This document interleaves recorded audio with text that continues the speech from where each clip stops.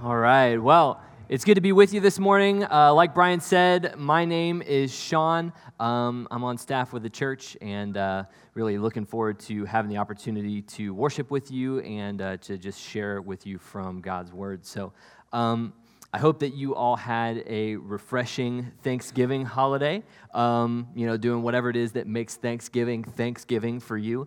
I know people are into a lot of different stuff. Some people, really love the football that goes on Thanksgiving. Other people are into like the Macy's Day Parade. I think pretty much everybody, as far as I know, eats like an inordinate amount of food. So we got that on lock.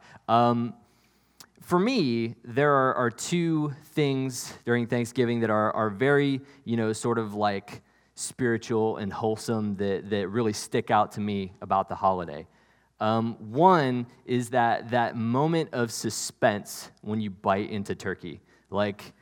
Because everybody knows that, I don't know, maybe you wouldn't be willing to admit this, but in my experience, 8 out of 10, I think that's an official sort of statistic. 8 out of 10 turkeys sort of feel like you're biting into leather, right? For some reason, we've picked this food as like the center of Thanksgiving that is like just not very good, if we're honest. Not very good. I mean, I don't know. I like turkey, but I'm just saying it's not very good. Now that we got that out of the way. The other thing was pumpkin pie, which I feel like is, if not the king of all foods, at least the king of all Thanksgiving foods. I feel like our sort of foray into infusing everything with pumpkin spice is maybe a little misguided, but pumpkin pie, I think, is the king. So now that we have that sorted out,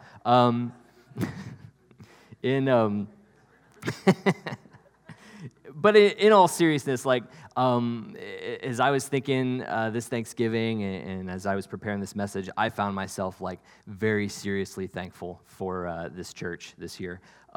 Without taking up all of our time here, my family wouldn't be where it's at without this body of believers. You guys have moved our furniture. You've painted our walls. I have a photo. I would have put it up if I thought about it. I have a photo of people who stayed until 2 a.m. hanging cabinets in our house.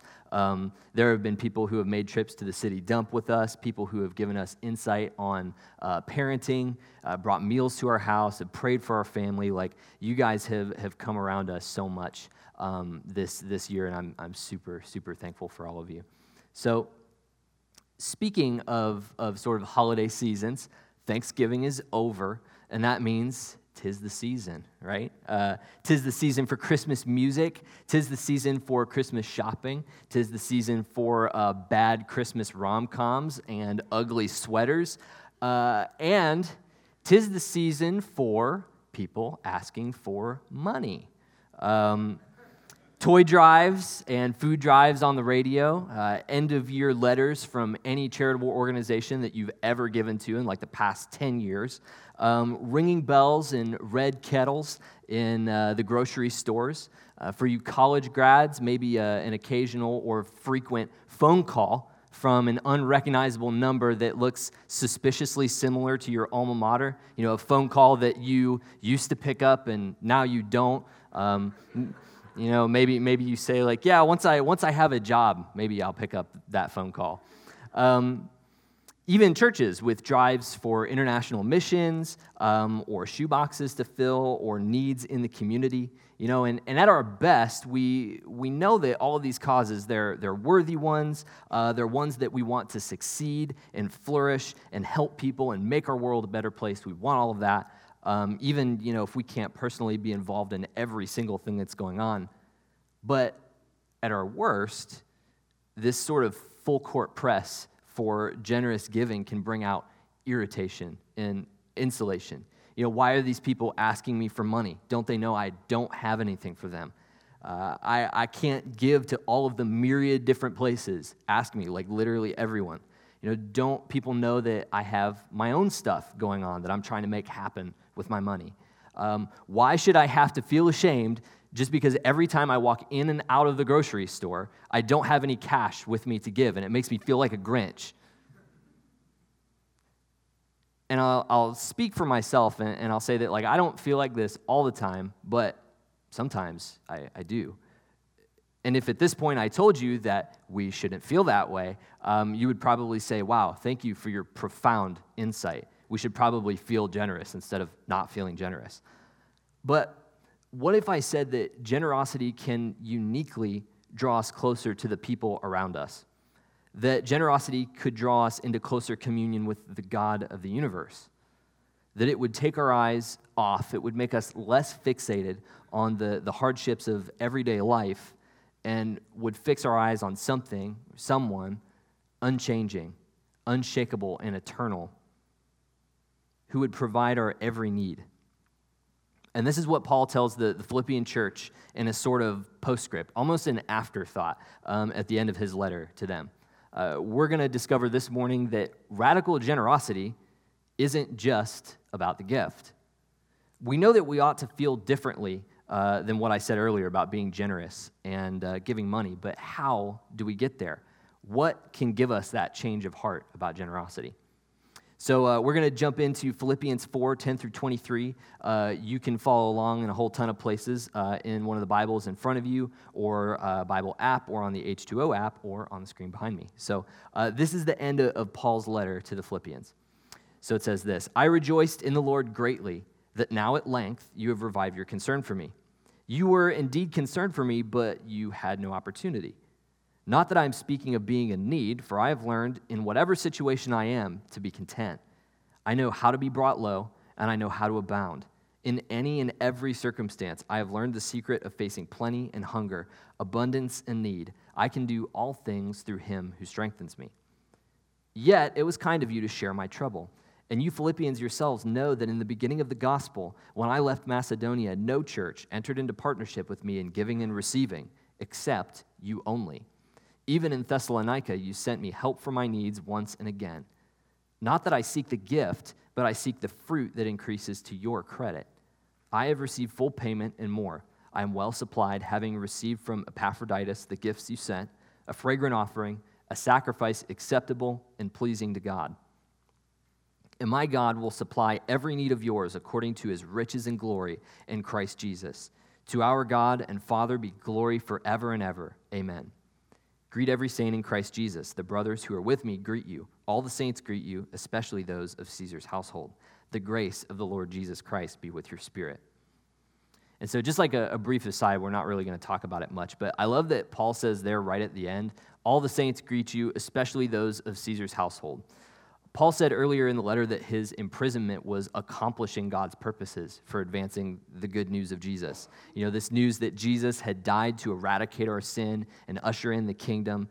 And one of the ways that was happening is that servants or employees or maybe even family members of Caesar, people in his sort of deal, had put their faith in Christ through what Paul had done, which is crazy. You know, he says that saints greet you, especially those in Caesar's house. The gospel was going everywhere. So just kind of an aside.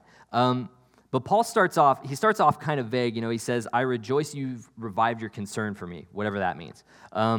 Well, he's talking specifically about this gift that the Philippian church sent to Paul in prison by the hands of Epaphroditus, a member of the Philippian church, when they heard the hardship that Paul was facing in prison. And it's kind of funny, like, knowing that it's a gift, because the first thing that Paul says almost sounds backhanded. He says, I rejoice in the Lord greatly that now at length, finally, you have revived your concern for me. But that's not really what he means. He goes on. He says, you were indeed concerned for me, but you had no opportunity. So, you know, the Philippians cared about Paul, and he knew it, and he was thankful for it. Just because they hadn't sent him any checks recently didn't mean that they didn't care about him. According to the text, they actually didn't have any opportunity to give him anything, even if they wanted to. It doesn't say why. Maybe they were in financial straits. Maybe they couldn't spare somebody to send it. You know, they sent Epaphroditus, like, literally in person to give this gift. Maybe there wasn't actually even an opportunity that was obvious to them, like he didn't have any needs at that point. But as soon as they sensed that there was a need, the Philippians filled it. They got together a gift. They sent Epaphroditus on his way. And in fact, back in Philippians 2, it says that Epaphroditus risked his life to make sure that the Philippian church could generously serve Paul. Actually said that he risked his own life to make sure that the gift got to them. And so the Philippian church demonstrates that radical generosity is characterized by concern and opportunity. Their generosity is not this checkbox kind of generosity, but it's one that it starts by caring about things that are worthy and then actively looking for opportunities to contribute to a work or fill a need. Now, starting out a message by saying, sometimes we don't care about being generous, and we should probably care about being generous. And we do that by caring about being generous, right? It's not a very good way to apply the Bible to our lives. How do we care about being generous if we don't already? How do we have concern for needs if we don't already? Well, a few thoughts. One, I think that the Bible says that when we put our faith in Jesus, the Holy Spirit changes the desires of our hearts. So just by having Jesus, that will begin to help us best care about the needs all around us. Second, Paul tells us earlier in Philippians 2 to do all things, including our generosity, without grumbling or disputing. And then earlier in Philippians 4, he tells us that dwelling on what is good, noble, and true actually changes us. So as we obey the Lord's command through the Apostle Paul to put an end to grumbling, as our minds begin to be characterized by what's good instead of what's bad, we begin to turn outward instead of being turned inward on ourselves.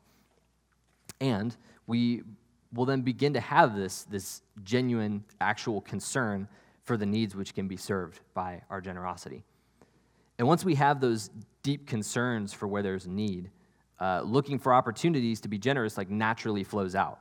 So the radio station toy drives and the food drives are an opportunity when we have concern for families that'll go without Christmas dinner or Christmas gifts. End-of-year giving initiatives are an opportunity when you remember what prompted you to give in the first place, even if it was 10 years ago.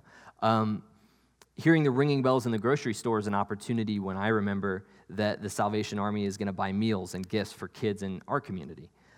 Even the alumni calls can be an opportunity when I'm concerned that college students have scholarships to help pay their way through school. When I'm concerned for all those that don't know Jesus, then what the church is doing through missions offerings and church-led community outreach becomes an opportunity. A disclaimer, by the way. Not all charitable organizations, are created equal, and every person is not called or equipped financially to give to every single organization on the face of planet Earth. That is not what this is about.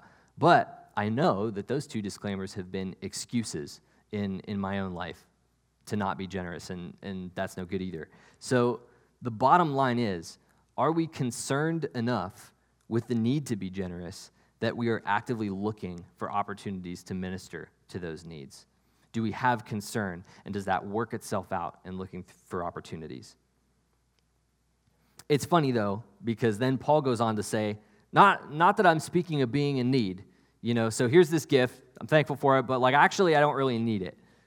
He says, not that I'm speaking of being in need, for I've learned in whatever situation I am to be content. I know how to be brought low, and I know how to abound. In any and every circumstance, I have learned the secret of facing plenty and hunger, abundance and need. I can do all things through him who strengthens me. And so, secondly, radical generosity is about Jesus, not gifts. And this is more of what we've been talking about this entire series. Paul basically says, hey, Philippians, thanks for the gift, but God's got me taken care of. It doesn't matter if I wouldn't have had your gift. It doesn't matter if I'm living in squalor. It doesn't matter if I'm living in the lap of luxury, because the strength to persevere comes from Jesus, not your gifts or my circumstances. So some people like to claim that church is this big scam designed to weasel people out of their money by giving them this message that I'm giving you right now. Have you ever met people like this? They say, good Christians give money, and you want to be a good Christian, don't you? And oh, by the way, the pastor controls where all the money goes, and it might just all go to his paycheck. No big deal, And to be sure, it doesn't help that perception when you see pastors with fleets of nice cars or private jets, or you see preachers in sneakers, right, where pastors have spent thousands of dollars on a T-shirt and a pair of shoes. But the truth is, I'm giving you this message because it's right here in the Word of God. And it says flat out, the church, ministers of the gospel, whoever, they don't need to beg you for your money. It's not about that. The church is not a scam. God is going to take care of his church. The question more is this: do you want to participate with your finances, with what you've been entrusted with, in what God will do? Do you want to participate in what God will do? Because he's going to do it, whether or not any of us participate.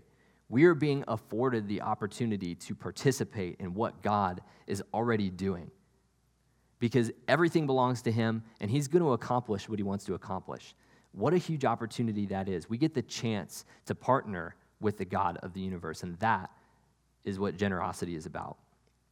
And even apart from the concept of generosity, this actually sums up the idea of invincible joy that we've been talking about this entire series. The strength, the joy, the purpose, whatever it is that we're talking about, comes from Jesus. The circumstances, the good times, the bad times, they're temporary.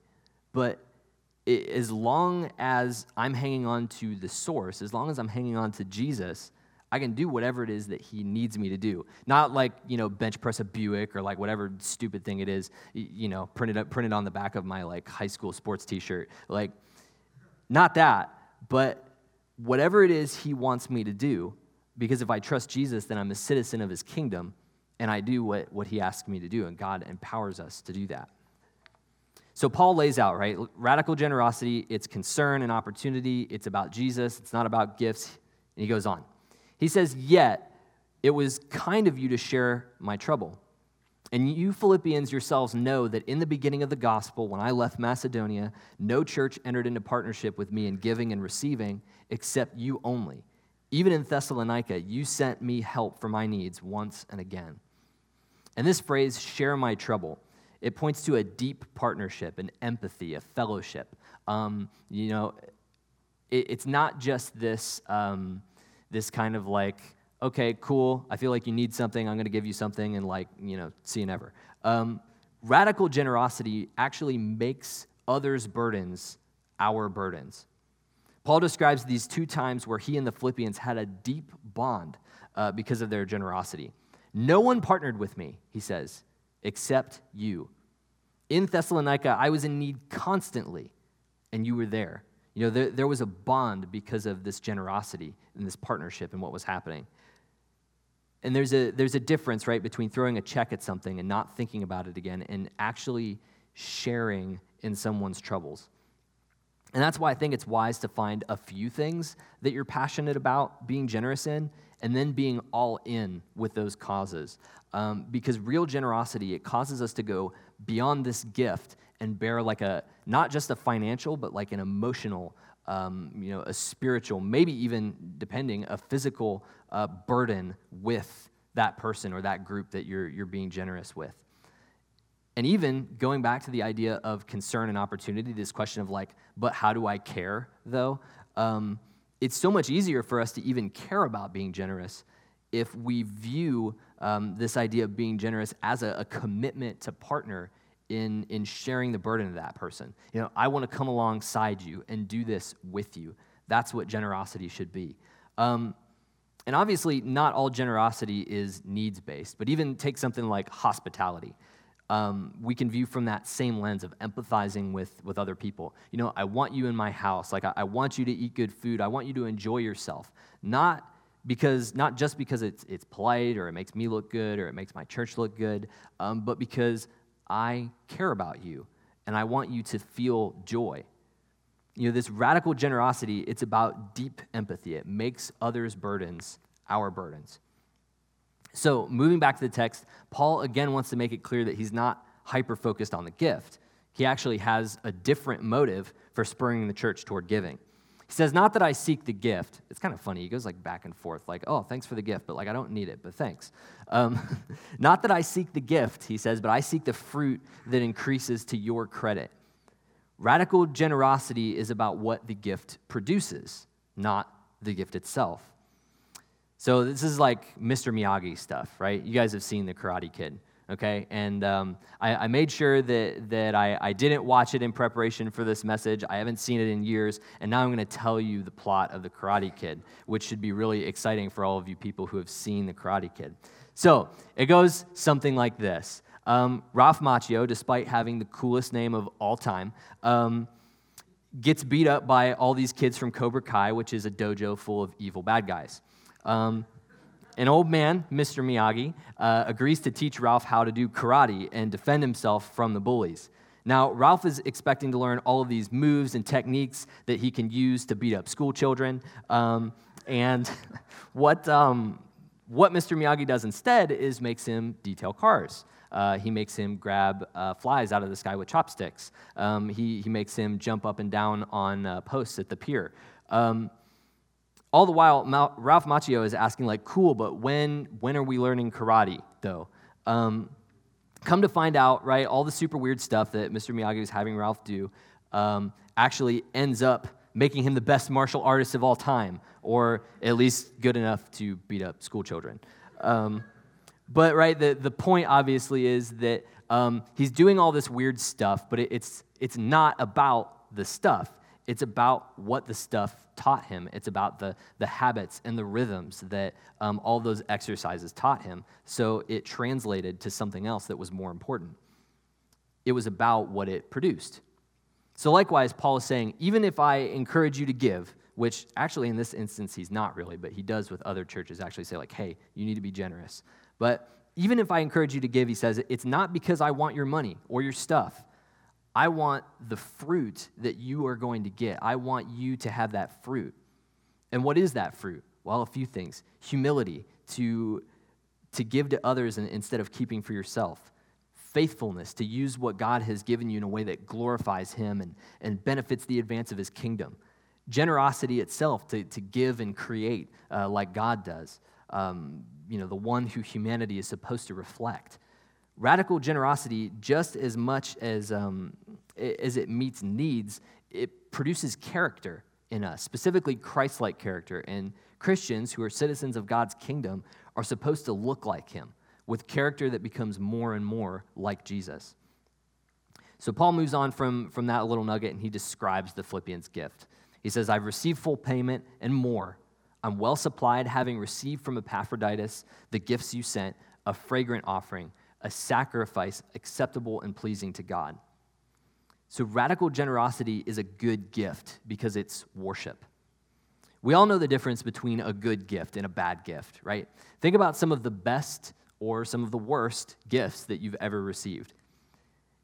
And I'm willing to bet, like, probably there are some, like, real stinkers out there, but, like, if we all shouted out at the same time, like, a best or worst gift, there'd probably actually be some overlap. That one person's great gift is actually another person's garbage gift. And I think that's because all great gifts have one or both of these characteristics. They are thoughtful or they're extravagant. In fact, I'd say all good gifts, like, have to be thoughtful. And so the thoughtful gift for one person might be a thoughtless gift for another person. If you bought me a $1,000 computer or like a set of tools, that would be fantastic. If you bought me a Prada backpack, I would be underwhelmed. You can be overwhelmed and you can be underwhelmed, but can you just be whelmed? Anyway, don't worry about it. It may be difficult for us to give a good gift, right? But we all know when we've done it, and we all know when we received it. And so now, do we apply that same logic to our generosity? Are we thoughtful with our giving? Do we think about what the situation needs? Because it actually isn't always even money. Something happened to me recently. I expressed a need for prayer to several people in the church. I was working on my house, and increasingly realizing that, like, it wasn't going to be done in time for the birth of my son, which was pretty scary. And so this one night, I was just freaking out, and I texted a bunch of people. It's like, just pray for me, man, because I don't know what we're going to do. And somebody approached me and said, hey, I was praying for you and asking the Lord what I should do. And it's like, man, should I just come over and, like, knock the rest of this stuff out, or should I, like, hire some people to help you get this done, or what should I do? And I felt like the Lord was just telling me that he wanted me to talk with you. And so as we talked it out and talked about like how we can make it happen and how we could change our plans, like it was super fruitful. I sat down with my wife because of that conversation. We worked out a new plan, and it was just so life-giving. Now think about it. There were several things there of higher like monetary value, but what was most valuable is just that person's wisdom in leading me through the process, and it was huge for me. So, do we think through our generosity in that way? Are we willing to be thoughtful and extravagant with our giving? Because Paul adds that our generosity is worship. He uses the language of the Old Testament. He says it's fragrant, it's acceptable, it's pleasing to God. And like, don't we want to make our dad proud, our Heavenly Father? Being generous is a way that we can do something that's pleasing to God. And here's how I want to end this morning. Verse 19 says, "And my God will supply every need of yours according to his riches in glory in Christ Jesus." And side note, Paul doesn't say that God will supply every need of yours like because of your giving. It just says that he'll do it. And I think when he says every need, he does mean like every true need. Obviously, it's not a surprise to us when, we say there are differences between needs and wants, and sometimes we have a bad, we all know that. But I think he draws our attention to one ultimate need. He will supply our need according to his riches and glory in who? Christ Jesus, who is the provision for our deepest need. God leads the way in radical generosity through his Son. Of any need for generosity, none is larger for us than our need to be forgiven and restored in the eyes of God. God made each and every one of us, you, to be in relationship with him, to worship him, and to uniquely reflect his characteristics into the world around us, to take good care of this world and of one another, to bring God glory. It's what we were created to do. But all of us have committed acts of rebellion against God's good and perfect rule, not loving God with all our heart, soul, mind, and strength, not loving our neighbor as ourselves. And there has to be a punishment for rebellion in God's just kingdom. But God, with radical generosity, gave his most precious Son to die in our place on our behalf so that we could be restored to God's kingdom. There we have God's perfect love, his provision, his Spirit to protect and empower us, and the promise of eternal life with him. God has offered this generosity freely to anyone who would accept it. Generosity, it's not just about stuff. It's not just about the gift. It's about Jesus. And as we close with worship this morning, I would invite you to take God up on that gift to end all gifts. So let's pray.